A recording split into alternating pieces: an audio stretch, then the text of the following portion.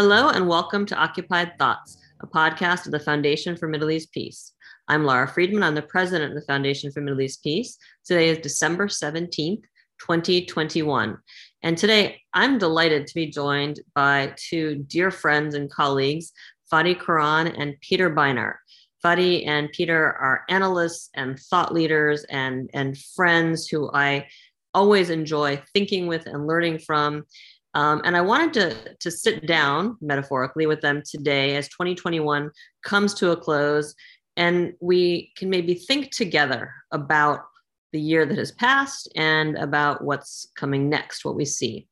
Obviously, longtime listeners to the podcast both know Peter and Fadi already. Just very briefly as introduction, Fadi is campaigns director at Avaaz, which is a 60 million person strong global movement mobilizing for change. Fadi leads Avaaz's MENA human rights work, as well as Avaaz's counter-disinformation efforts. And he is a leading community organizer in Palestine and previously worked as a UN advocacy officer at Al-Haq. He's widely published in the New York Times, NPR, Guardian, AFP, Time, Daily Telegraph, and other outlets. If you're not reading and following Fadi, you should be. Peter Beinart is a non-resident fellow at the Foundation for Middle East Peace. We are so proud of that. He is also a professor of journalism and political science at City University of New York, a contributing opinion writer at the New York Times, an editor at large at Jewish Currents, a CNN political commentator, an author, and one of the people that I look to for challenging the status quo thinking within the American Jewish community in particular. So I want to thank you guys both so much for being here. Just as a way of starting us off, it's obviously been a busy year and a big year, right? We have a new administration in the United States, a new government in Israel. We had a summer surge in violence in the Holy Land. We had violence Jerusalem, Gaza, inside 48 Israel, culminating in the emergence of what some are calling the Unity Intifada, with Palestinians rising up on both sides of the Green Line, including you, Fadi, and people like you, Fadi, mobilizing publicly against the repression of the Palestinian Authority. We've also seen a rise in state-backed violence. We've been seeing that right now, and really just so much more. So, Fadi, why don't we start with you? I was going to say, give me your top 10 list, but that's silly. So maybe just if you want to talk about a couple things that for you stand out as the most important developments of the past year. And then Peter, jump in as Fadi's going, or I'd think about what you want to say next, and then I'll offer my own thoughts as well. Thank you, Laura. And it's good to be with you and Peter as this year ends. And I think next year, and I think we'll get to next year in a little bit, but I'm very excited about next year because what we saw in 2021, I think were three kind of core moments. So starting at the very local level, I think event number one is Sheikh Jarrah and the Palestinian coordination that happened across historical Palestine, whether it was the strike on May 18th, which all Palestinians participated in, or whether it was the kind of continued protests that happened. And I think that's one important, very momentous shift in terms of Palestinian organizing. The second thing I would say on the international level that was pivotal this year was the recognition by Human Rights Watch and then B'Tselem and then a number of other influencers, opinion leaders, academics that Israel's committing the crime of apartheid. And I think this is, when we look back at 2021, this is going to be another watershed moment that people remember. And then the third piece from a kind of Palestinian context that was just huge this year is the Palestinian Authority's assassination of Nizar Banat, but really the response to that, where I think at no point, and even PA officials have stated this, have they felt a complete loss in legitimacy. And whether that includes kind of them canceling elections, whether that includes increasing repression, the core piece here is that the Palestinian Authority does not have any legitimacy to claim that it represents the Palestinian people, apart from its iron grip. So those are what I would say the top three. Of course, what I would add on the Israeli side, which you already mentioned, is the elections and kind of Netanyahu disappearing from power. But I think from a Palestinian perspective, honestly, although that seems like a big shift, our experience of the occupation hasn't really changed much. And I'll hand over to you. I'd love to hear what both of you kind of have to say. All right, Peter, you're up next.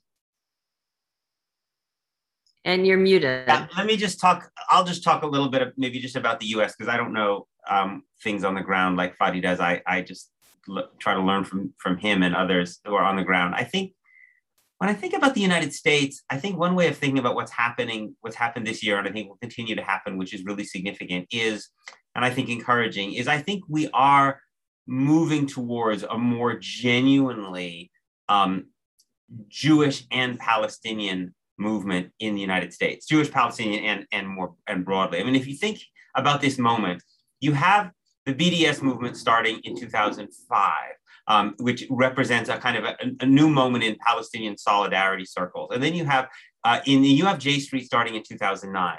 And these are really working on very parallel tracks.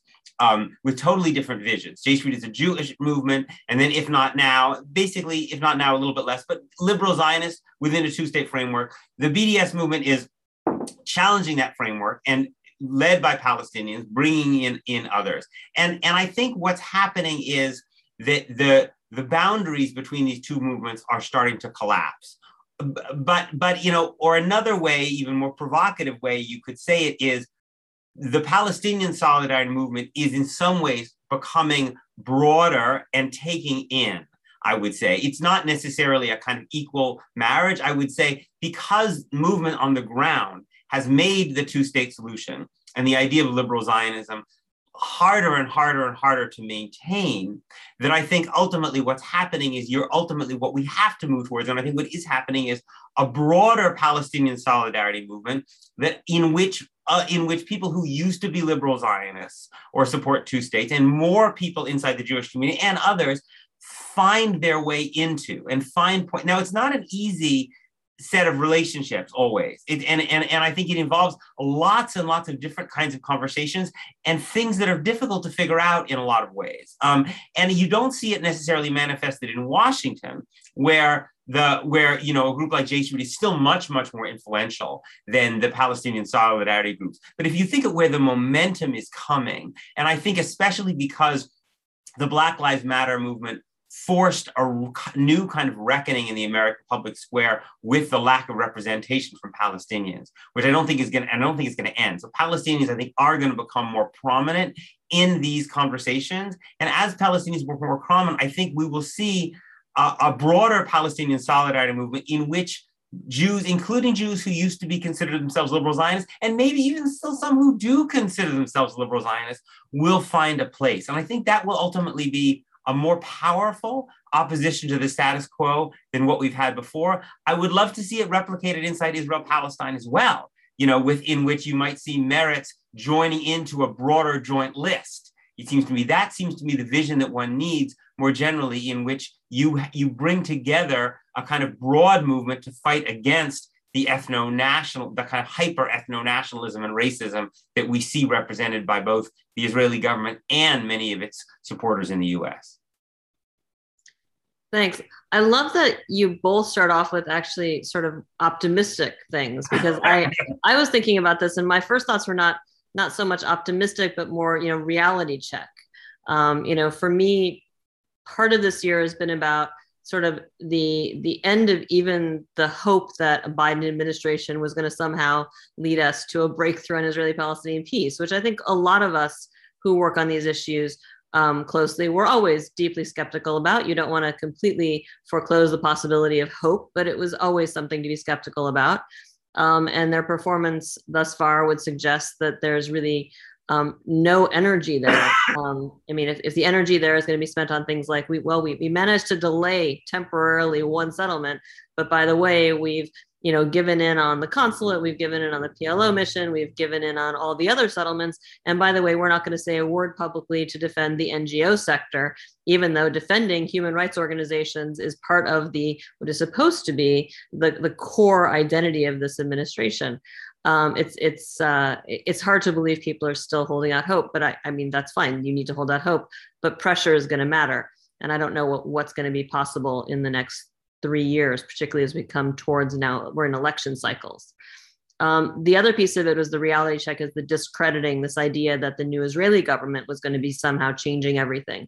And as Fadi said, that isn't true. And for Americans, not just Jewish Americans, but Americans in general, who thought, well, the end of the Bibi era will be the beginning of a better relationship and this will become easy. There's an irony to having the Minister of Diaspora Affairs wandering around the US talking about the shared liberal values that Israel has with American progressives, while Israel is literally clamping down on human rights and civil society organizations. Shared liberal values seems as being redefined to mean something that is not liberal at all, and which runs counter to the values of most American progressives. To the extent that I would say that I think this year has had some positive notes. And I agree with Fadi very much on the apartheid piece of it, right? And this is something, Peter, we had you on the podcast about this. It's been fascinating watching the discourse change. And that discourse is still highly contested, but it has changed in ways that I think were unimaginable a year ago. At the same time, something that I think is, from my perspective, very positive, and maybe this is sort of technical for a lot of people. A lot of us have said for a long time that a key to a breakthrough in the narrative and the thinking around Israel-Palestine was to de-exceptionalize Israel and Israeli policy. And Israeli policy has been de-exceptionalized in some ways by things like NSO, right? When you have the world suddenly becoming incredibly concerned about surveillance, and any conversation about, weaponized surveillance takes you back to Israel, and any conversation about Israeli weaponized surveillance takes you back to the Palestinians. And that's a clarifying moment for a lot of people. And I think it allows an entry point for people who didn't want to deal with Israel-Palestine to now do so, or now be forced to do so. I think likewise the debate around Ben and Jerry's, which it's still, I think it's still not, it's still not clear to me whether this will be something that will move more people to be more open to boycotting settlements or even boycotting Israel. I have no idea, but it certainly brought it out in the open. And when you pair that with the recent news that ALEC is now using these anti-BDS laws as a model for clamping down on climate change, or supporters of fighting climate change, for people or companies who want to challenge the fossil fuel industry, which is, by the way, is something that a lot of us who work on lawfare have been warning would happen, right? But nobody cared when we were warning this in 2017, 2018. Well, it's happening now. And when ALEC gets involved and suddenly nationwide— maybe you should say what ALEC is, just for people who don't know. ALEC is the American Legislative, what's the E stand for? Exchange Council. Yeah. So this is an organization, a very conservative organization that involves legislators from across the 50 states, that drafts a model legislation and then promotes it across all the states. Whether we're talking about things like climate change, they supported the anti-BDS legislation. They've supported stuff on reproductive rights. It's the sort of thing where you now have a national body with enormous weight behind legislation that is explicitly modeled on the anti-BDS bills. So for those of us who said, maybe you're someone who doesn't really give a crap about Palestinians and Palestinian rights and free speech when it comes to Palestine, but you know what? This issue cares about you and it's coming for your free speech. So maybe you should start caring. So I feel like that's a point of constructive hope going forward, that de-exceptionalizing of the conversation, and an entry point for people to recognize that they're going to have to care about Palestine, because the people who want to shut down all debate around Palestine, all the ones who want to delegitimize Palestinian rights and Palestinian narratives, are also in the process happy to delegitimize rights and narratives on other issues. So that's round one. So you guys get points because you were both positive. I was a little negative, but I managed to find a positive angle to it. Peter, why don't we come back to you? I'm curious, you've written a lot about, and you've taught as your other podcast, you've talked about anti-Semitism, how the issue of anti-Semitism has been playing in the politics in the US. Do you want to talk a little bit about how you see 2021 on that issue, the pushback to the extent that we had it with the JDA, the Jerusalem Declaration, and how you see that shaping up in 2022? We don't have to make firm predictions, by the way. I'm not asking people to like put money on the table here. I mean, I guess what strikes me, on the anti-Semitism part, but on the Israel-Palestine part in general in the United States, is how vast the discrepancy is between the intellectual debate and the political power dynamic. I mean, I think the JDA is a good example. I mean, there are barely any serious like Jewish studies academics in the United States or anywhere else really who think that the IHRA definition is worth anything, really. I mean, right? These are basically, political operatives basically pushing this thing in order to basically make it impossible for Palestinians to kind of organize politically. And like, the JDA is just an expression. It was like they could just snap their fingers, and basically most of the people who are taken seriously, who study Holocaust, study anti-Semitism, say like, this is nonsense. And yet, you mentioned ALEC, right? You look at what's happened to state legislatures. The power dynamic in the state legislatures is even more extreme than it is in Congress, right? In terms of how dominant the kind of conventional pro-Israel forces are. And I think, to me, one of the things that to be more pessimistic, I worry about is I always think there's this instinct among progressives to believe that history has this progressive arc, and I think that to believe that the political debate, the political dynamic will catch up, to changing demographics in the United States, to the fact that younger Americans, are more progressive, et cetera, et cetera. What we see beyond the Israel-Palestine debate in general in American politics is that, at least at this moment, that doesn't necessarily seem to be the case, partly because we have a political system which has such strong anti-democratic features that those anti-democratic features can be used so effectively to maintain policies on a whole range of issues, even if the public may be moving in the other direction. And I think that, one of the things that if you look at the organizations that are built around maintaining the status quo, I'm really struck that they're extremely effective, and I think strategically and tactically shrewd, even though they're intellectually bankrupt. The two things don't really have much to do with one another. And it's quite remarkable to me. I almost sometimes get the sense that they're not even that interested in the intellectual and moral debates, but as a matter of political chess, that's really what they're organized to do, and they do so effectively. And so, for me, I guess if I think about some of the depressing moments, it's looking at a guy like Omari Hardy running in Florida in this congressional district, a guy who, just because he seems like a guy who has a moral compass, kind of woke up one day and said, you know what, Palestinian rights are consistent with everything I believe, right? And then he gets predictably just snow plowed, right? Buried. And like, who is there to come to his defense, right? Who has power? Besides some people on Twitter saying like, hey, go Omari Hardy, at Jewish Currents, like us and which army, right? It's like, or some, Palestinian activists, like that to me is what's depressing is that, and that the people on the other side in that debate, all the other people running in that Florida district, no one called them to account, right?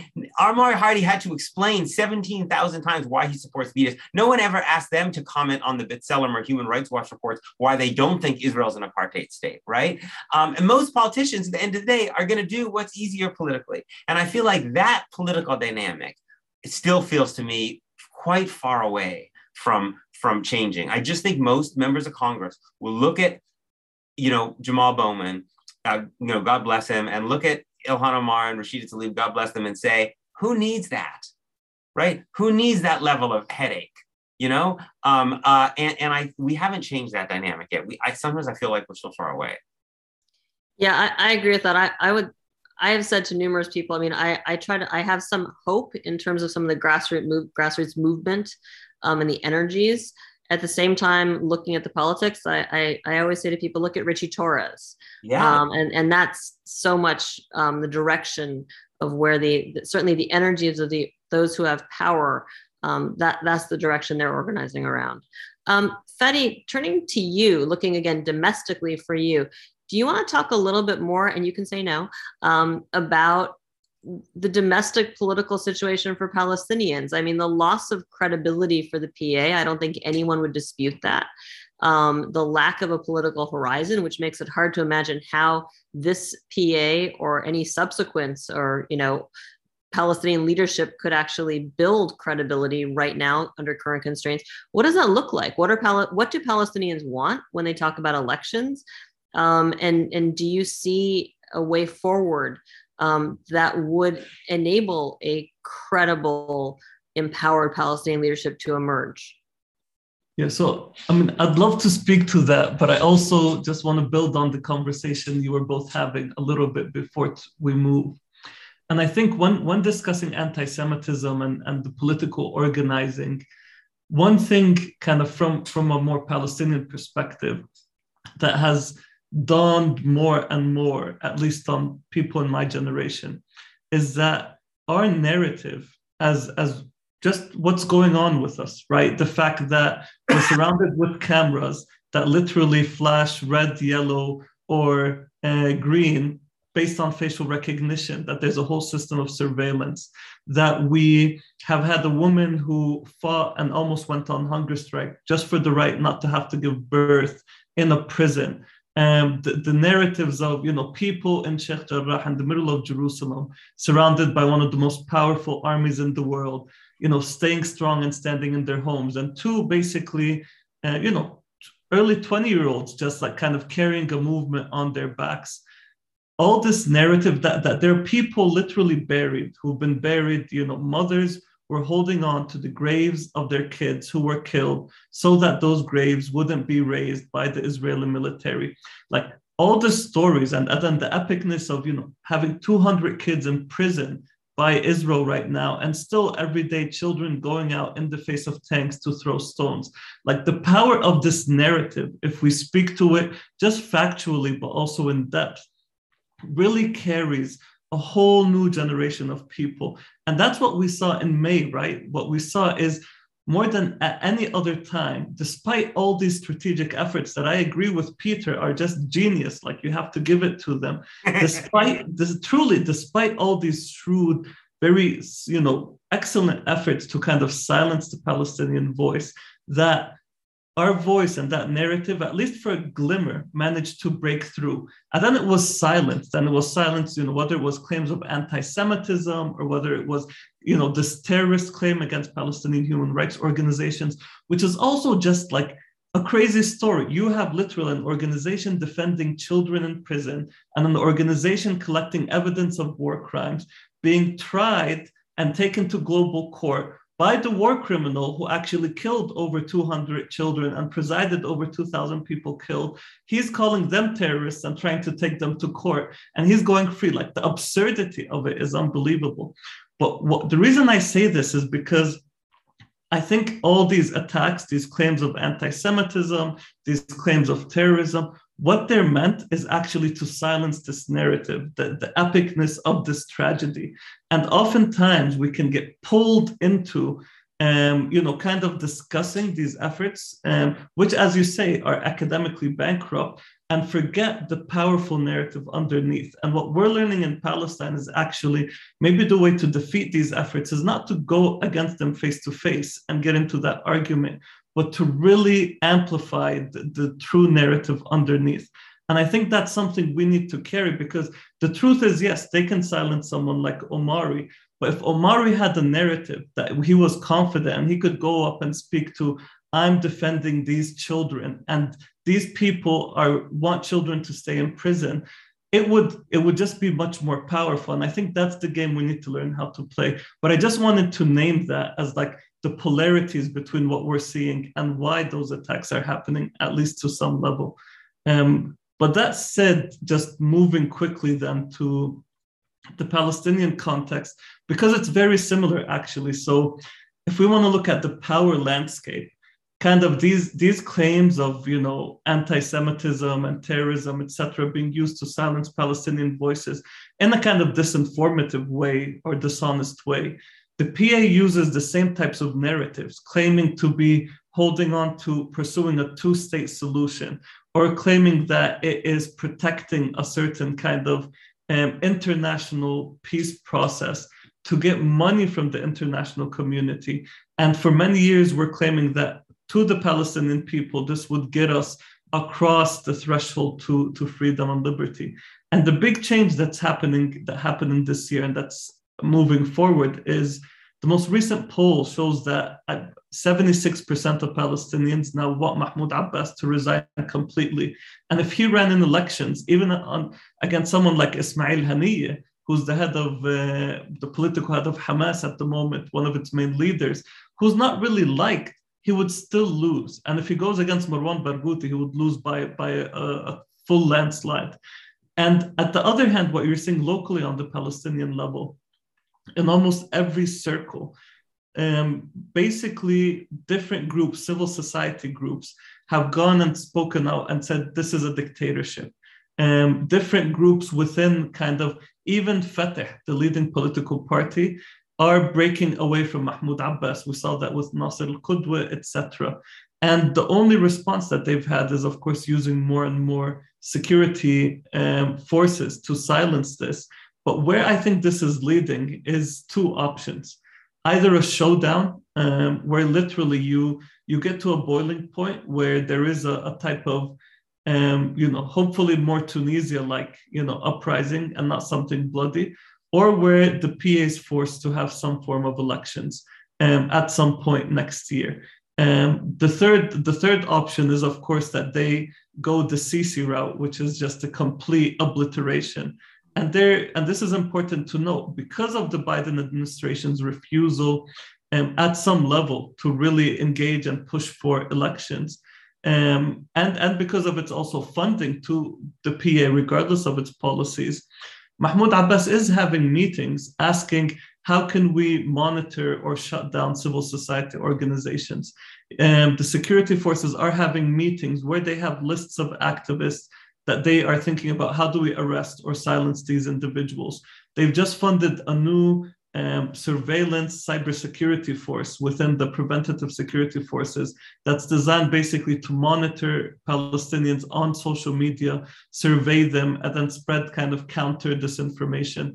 So all of this is happening at this moment, and where it will lead in 2022, I guess that's the next chapter of the conversation, but I'll hand it back to both of you. I'm laughing because in 2012, Khalid El-Gindi and I wrote a piece entitled "Will Nonviolent Protests Spark a Palestinian Spring?" And we were really focused in that piece around the fact that compared to the rest of the region, Palestinians have a much harder spring to have, because Palestinians would have to have an uprising against two layers of authoritarianism, and that's much more challenging and a much heavier lift. I'm really struck by what you're saying there about the narrative and really empowering people with the narrative instead of challenging head on these false framings like anti-Semitism or the anti-Palestinian framing. I will say, for me, when I think about the challenge in the US, I've spent the past 6 years or so really steeped in the legal efforts, the lawfare.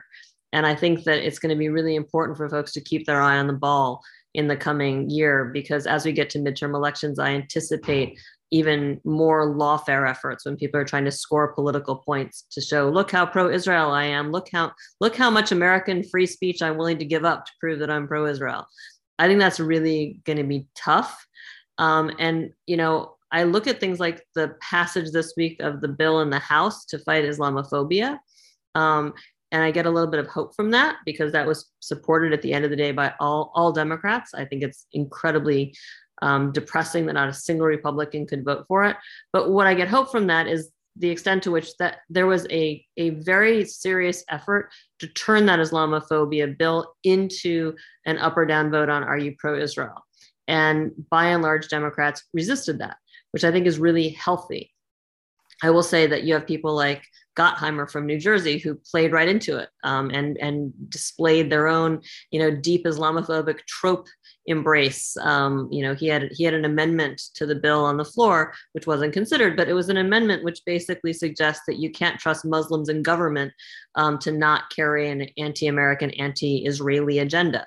You have to actually put limits on what they're allowed to do while they're in government because you can't trust them, which is, basic anti-Islamic trope that's been used against Muslims in public service for years. I worry about that. I worry about Ted Deutsch calling Rashida Tlaib an anti-Semite on the House floor because she dared to use the word apartheid and talk about her family's experience. I think there's some real soul-searching Dems need to be doing about this, because they clearly have not yet figured out how to deal with a shifting and more honest narrative around the Palestinian experience, and it's painful to watch. The other piece that worries me, and maybe I'm too far down in the weeds here, but this is what I do here in Washington, is the again, as we move toward in the Trump era, it's not post-Trump era, in the Trump era, and as we get towards midterm elections, the evangelical end times messianic element of this.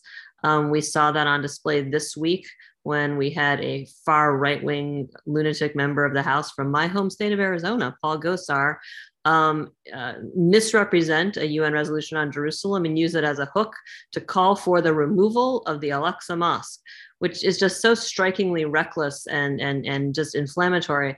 But what's even more reckless and inflammatory, when you listen to the language he used, he's literally dog whistling to the end time folks. He's referencing scripture, and he's referencing scripture that talks about the abomination and desolation on the site where the temple must be rebuilt so you can have the second coming of Christ. That scares the crap out of me, I'll be honest. And I really worry that Dems, who by and large don't want to spend too much political capital on Israel-Palestine and defending Palestinian rights and free speech, I worry that I worry that their heads are in the sand when it comes to how bad this can get. And I think that's going to be tested next year. Okay, so we have time, I think, for one more round. Now, here's a round where we can have maybe two more rounds if you really want. I want to talk both really what you see in the next year, opportunities, and challenges. I've obviously talked about challenges already, so I won't talk about any of those. But you guys both can. Opportunities and challenges going into 2022. Fadi, I'm going to go to you first. First of all, I think this is a good conversation, so I would vote for 2 rounds instead of 1, even though that would probably not be enough.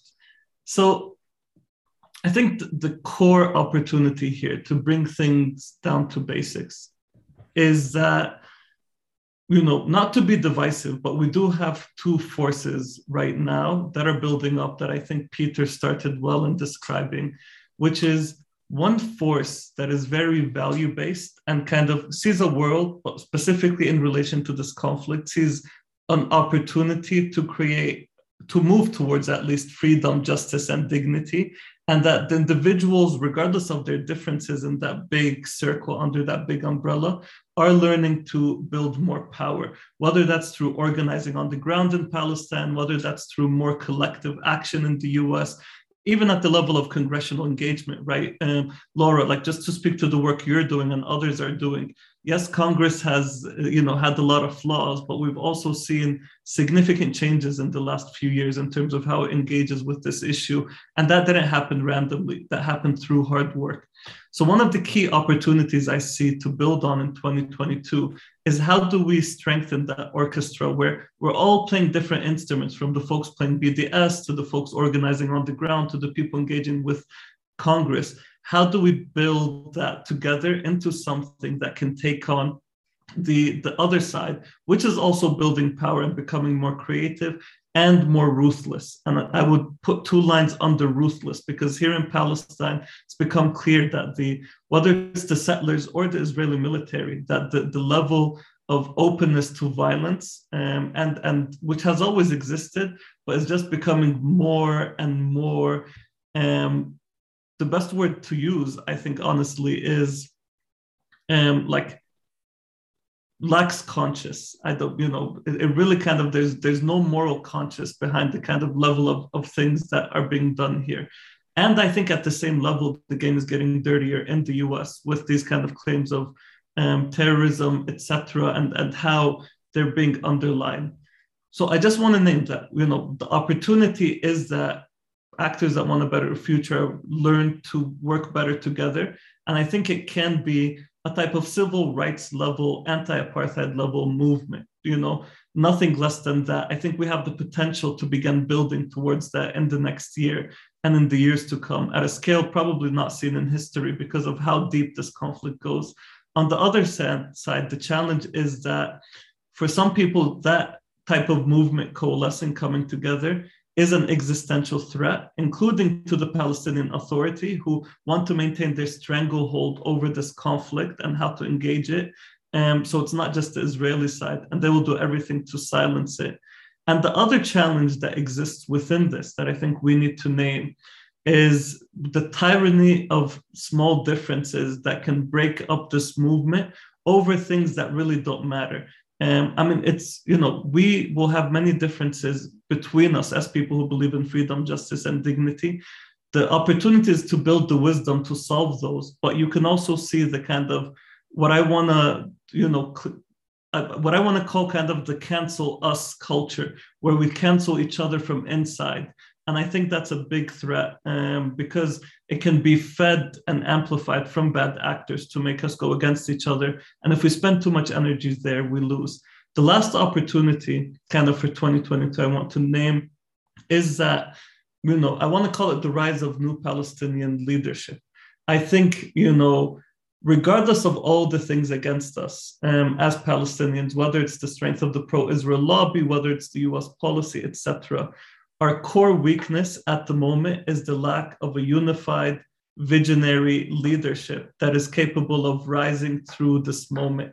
And I believe there's an opportunity right now that will kind of come to the fore next year that can decide whether we do move in the direction of that visionary leadership, or we get stuck with folks like Dahlan and Jibril Rajoub, etc., who will just keep us, 6 feet under in terms of our cause. So those are some pieces. I'll stop there and hand over to Peter. There's so much there that's so important. I just want to underscore the last point. It seems to me that ultimately, I think in some ways, what happens in the United States or around the world in general is going to be somewhat derivative. It's going to gain, ultimately needs the power of the moral leadership and the vision and the struggle that happens on the ground. And I think that what you said at the end about visionary leadership, it's in some ways amazing that the movement for Palestinian rights has been able to accomplish what it has been without that. If you think about the anti-apartheid movement, from Desmond Tutu winning the Nobel Prize to, of course, the figure of Mandela kind of as the kind of animating figure, that ANC made a very conscious effort. Nobody had met, people hadn't talked to Mandela in decades. He'd been in prison, but they made an effort to build him up into this symbol. And it was able to work because they had a set of principles that he had laid out from the Freedom Charter decades earlier that people around the world could gravitate towards. And I think that you even see that in the absence of political leadership with people like, Muhammad al-Kurd, or all kinds of people, including you, Fadi, who essentially who create a kind of inspiration for people around the world. But it would be so much more powerful if you had political leaders who could offer that. I think that in terms of other things to look at, one of the things that I do think is interesting in the US is when might we get to a moment where a Bernie Sanders comes out for one equal state? Could that, it seems to me that, you gotta, there's almost like a kind of a, it's like nobody wants to, politicians don't want to say that the emperor has no clothes, because, but I think that at some point, I think when people there may be a breakthrough like that has been on the word apartheid. I think that would be really important. Another big wild card, I think, just to put on the table is what happens if there's a regional war next year because the Iran nuclear deal collapses, because this brinkmanship between Israel and Iran and the United States, where they basically try to keep the Iranian nuclear program in check with all kinds of sabotage and military action, and the Iranians respond back and forth, that it spirals out of control and Hezbollah gets involved. And where does that leave us? I mean, it's a terrifying prospect. I have no idea, but I just think it's important that we're closer to that moment than we, I think, have been in quite a few years, because the deal seems probably like you can't Humpty Dumpty back together again. The other question, which I don't know the answer to, but I just think one has to, I try to think about sometimes, and it's not an optimistic thought, is we are in a moment, both in the United States, but also globally, where if you compare this moment to, let's say, the 1990s, let's say, or even the 2000s, the level of global systemic threats, pandemics, climate change, and of course, for us in America, a potential existential moment for American democracy, which we could very clearly be heading to in 2024. In a way, that just makes it all the more difficult, I think, to build a movement around this. I think it's not entirely coincidental that the anti-apartheid movement came to a successful fruition in the late 80s and early 1990s, when the Cold War was ending, and in a moment when in some ways it was a moment of a third wave of democratization around the world, and also a moment where in some ways people could focus on this issue. We're now in this kind of almost apocalyptic moment where, and this is, I think, a huge challenge for people who want to organize around this issue in the United States. It's like, young people in America, except for those who have a particular interest in this issue because of their background or they have some particular experience. I mean, climate change kind of blocks out the sun, understandably, or the question of whether the U.S. democracy can survive the Republican Party, and so I don't know. The intersection of those two questions, I think, also makes things more difficult. So those are just some of the things I think to be looking out for, because obviously 2020 could mean, as we've already, 2020 could bring probably will bring more terrifying events, both in terms of the future of American democracy and in terms of global existence on the planet vis-a-vis climate. So I had a few notes I'd taken, and you guys both touched on things just to sort of piggyback on that where you left it, Peter. For me, looking at 2022, and we already had this in 2021, we have a global erosion of liberal values, of democracy that has continued. And that certainly, to my mind, is its fuel. It fuels the fire of what Israel is trying to do in terms of just erasure of the Palestinian cause, delegitimization of the Palestinian cause. That's a challenge. The opportunity there, and this goes back to what I was saying earlier, is the de-exceptionalization, where I still haven't heard FDD ever say Foundation for Defense, Freedom House on FDD. I still haven't heard Freedom House ever say anything really about the Palestinians and the issues of Israeli democracy. It would be lovely if they would weigh in. The bottom line is, at this point, if you're talking about the erosion of democratic values and liberal values worldwide, and you're not talking about Israel, then it's clear that you're making an exception and you're a hypocrite. And that I think is something that strengthens those of us who are saying, if you care about this worldwide, you have to care about the Palestinians. So both challenge and an opportunity. Fadi, I want you to write an article entitled "The Tyranny of Small Differences," because I think that you have something to say here. It's one thing that I hadn't used that brilliant phrasing, and I'm really careful. I come to this with great humility. It's not up to me to say to Palestinians what are small differences. It is going to be enormously challenging. It already is challenging as we see a growing sort of grassroots and a base that maybe saw themselves as liberal supporters of Israel now increasingly dipping their toes into standing with Palestinian rights. And at the same time, many of them bring with them great fragility when it comes to concepts that cause them anguish, whether it's the word apartheid. I was recently on a call where a veteran Israeli peace leader basically went off at length about how the use of the word apartheid is the biggest problem today. And I'm like, are you kidding me? This is a call that took place right after the designation of the NGOs as terrorist organizations. I'm like, you're going to spend 10 minutes of our time explaining why using the word apartheid is the greatest threat to peace. But that's what he felt, right, in his gut. Again, there's also something that the whole idea of, and Peter had a podcast about this, I think today, the colonial versus, colonial, post-colonial framing for understanding the Palestine conflict, which is now very much at the heart of the Palestinian thinking of the next generation really previous generations as well, but the current generation of Palestinian thinkers who are really, I think, setting the narrative and doing so with great with brilliance. That's very challenging for a lot of people who see themselves as allies. And I don't know how folks are going to navigate that. I see a great opportunity here to expand what it means to be in allyship with Palestinians. And I think that there is a reservoir of support that can be tapped into that wasn't there before, as people recognize that, just reciting the catechism of two states simply is not going to keep doing it. But I don't know how you navigate those small differences. And I don't know how small those differences are. Small is in the eye of the beholder. I think that's a big problem. The last thing I'll mention for me is just it's a challenge, which is, again, I'm really stuck in the minutia of the legal efforts. I think this NGO designation story has just started. I think that we are going to see, particularly as soon as we cross the 60-day threshold where the designations become quote unquote permanent under Israeli law. And I think we're going to see more designations coming in the near future, from what I'm being told by people on the ground. I think that is the first step. I think the next step is to start going after the partners and allies of Palestinian NGOs, whether they're Israeli or international, and the funders of those NGOs. I think that's inevitable. And folks who think that it's okay to stay silent about this, I think are not full. Again, if you say, well, I don't work on Israel-Palestine, this isn't my area. If you care about the civil society, human rights sector worldwide, you need to pay attention, because this is the camel's nose under the tent, to use a Middle Eastern metaphor. It is, I think, going to be used and weaponized in extremely dangerous ways. And people have to be ready to stand up and guard, not just guard against that, but fight back really hard.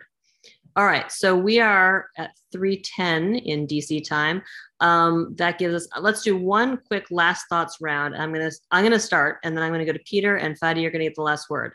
So my last thoughts are, I am enormously dispirited when I think about this past year and what has gone on. And I appreciate this conversation because it reminds me that there actually are forces on the ground. There are currents that are actually energizing the next generation of Palestinian voices. And this is something the foundation has been really working hard, my foundation, to uplift and to elevate. And I think that if I'd say one thing on this call is a commitment, on this podcast, a commitment on my part to do what I can to center and amplify those voices in 2022, because I think that is just critical. One of the reasons we are where we are today is because for the past decades, many decades, the Palestinians have not really been at the table and their voices have not been heard. And that is something that we are working really in a more serious way than ever to change. And I commit to keeping that going forward. I guess we're doing now the New Year's resolutions. There you go. Peter, you're up. Last thought. I mean, I just want to go pick up on the point that Fadi, you made and you responded to about this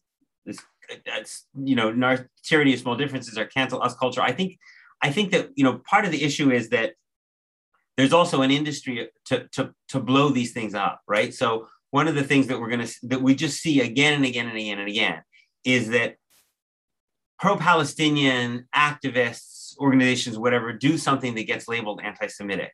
I mean, it just happens constantly. And those conversations, I have a piece coming out in Jewish Currents next week, which notes that, for instance, the Washington Post wrote 2 pieces about Sunrise DC's decision to not participate in a voting rights rally with Jewish Zionist groups, but didn't write a story about B'Tselem, Israel's most important human rights organization, calling Israel an apartheid state. So these issues, although they may seem very, and they actually often get more attention than actually what's the crushing of people's freedom on the ground.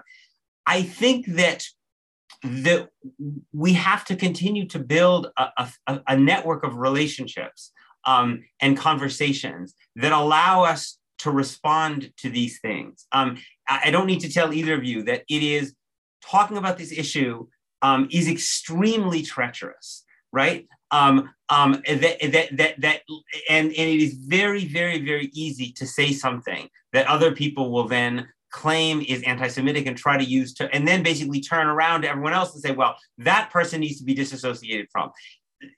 it's also very, very important that we do recognize that that anti-Semitism on the left does exist. It's not something people on the left are immune from. It's not something that Palestinian rights is immune from, no more than any group of people are immune from it, right? And so the challenge of kind of working together in order to make sure that we inoculate this movement for freedom and equality from anti-Semitism, and also work to help people avoid putting themselves getting put in a situation where their message gets blotted out because they phrase something in a particular way. It pains me to think that people have to be so excruciating about this, but this is actually the situation in which we live. And if we need to get to a situation where the narrative and the stories that Fadi is talking about people's lives being destroyed and about a vision for freedom and equality takes center stage,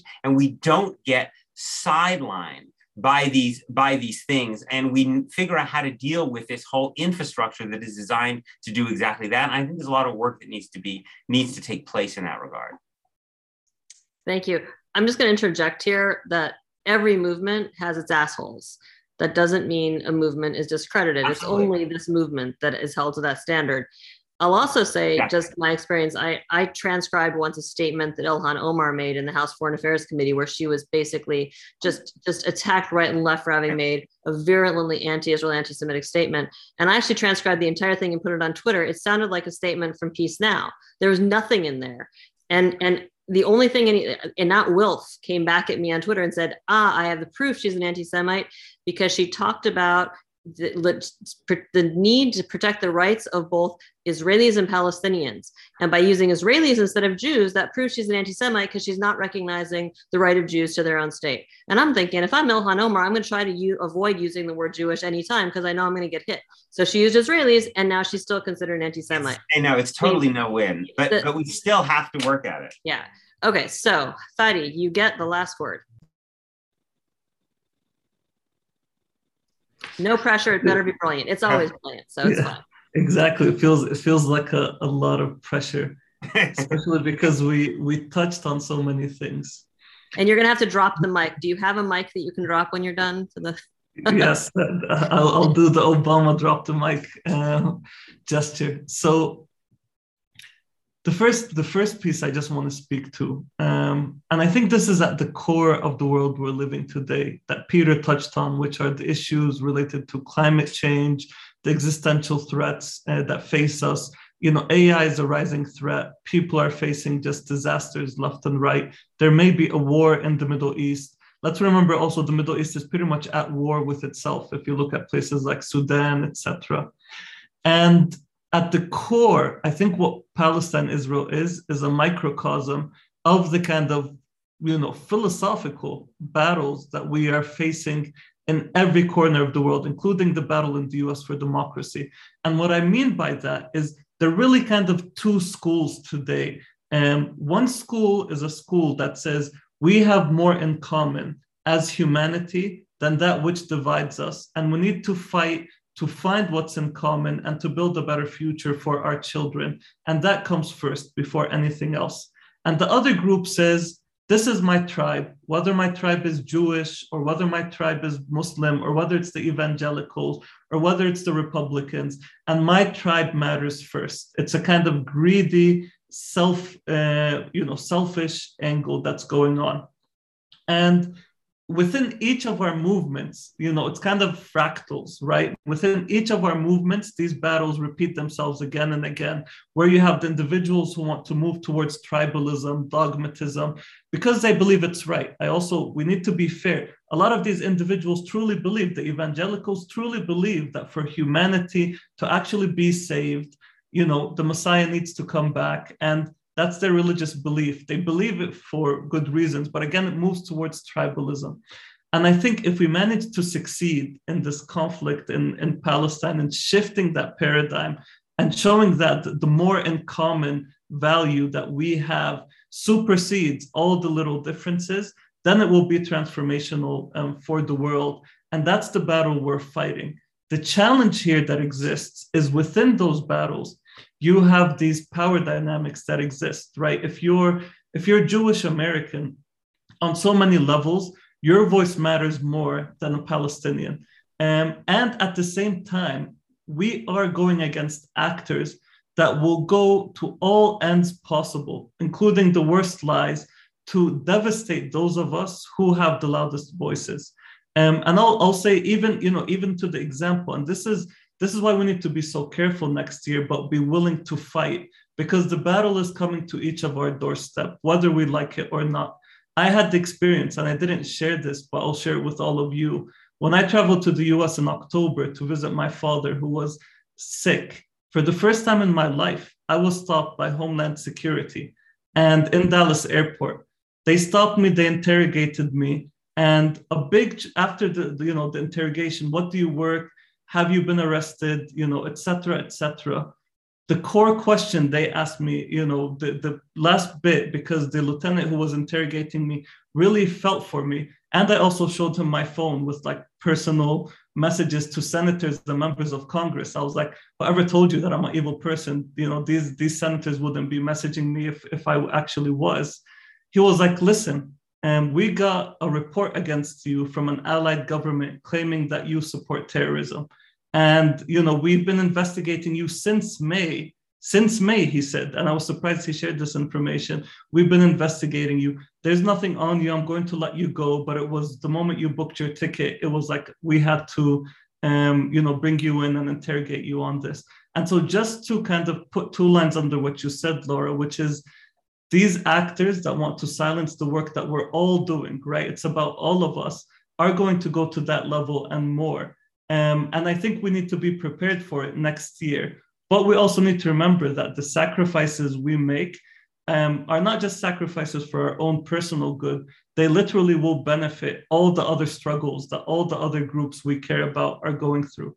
And so, let's end with that and start 2022 with that belief that we're serving something much larger than ourselves. I am very glad I gave you the last word, Fadi. I'm sorry for your experience, by the way, at Customs, and I really appreciate you sharing that story with us. We're going to wrap it up here. Thank you so much, Fadi and Peter, for this conversation. It actually I found it heartening personally. I think people listening will find it both educational and heartening. I want to thank our listeners for tuning in to this episode of the Occupied Thoughts podcast. You can visit our website, www.fmep.org, to subscribe to our many resources, including this podcast, which you can get via iTunes, SoundCloud, and Spotify. If you subscribe, you don't have to worry about ever missing any of these great ones. There's going to be another year-ending one next week, I believe, another wrap-up on the year. And with that, I'm Lara Friedman. I look forward to the next episode, if not this year, then next. Wishing all of you, our listeners, a peaceful end of 2021 and beginning of 2022. And thank you and goodbye.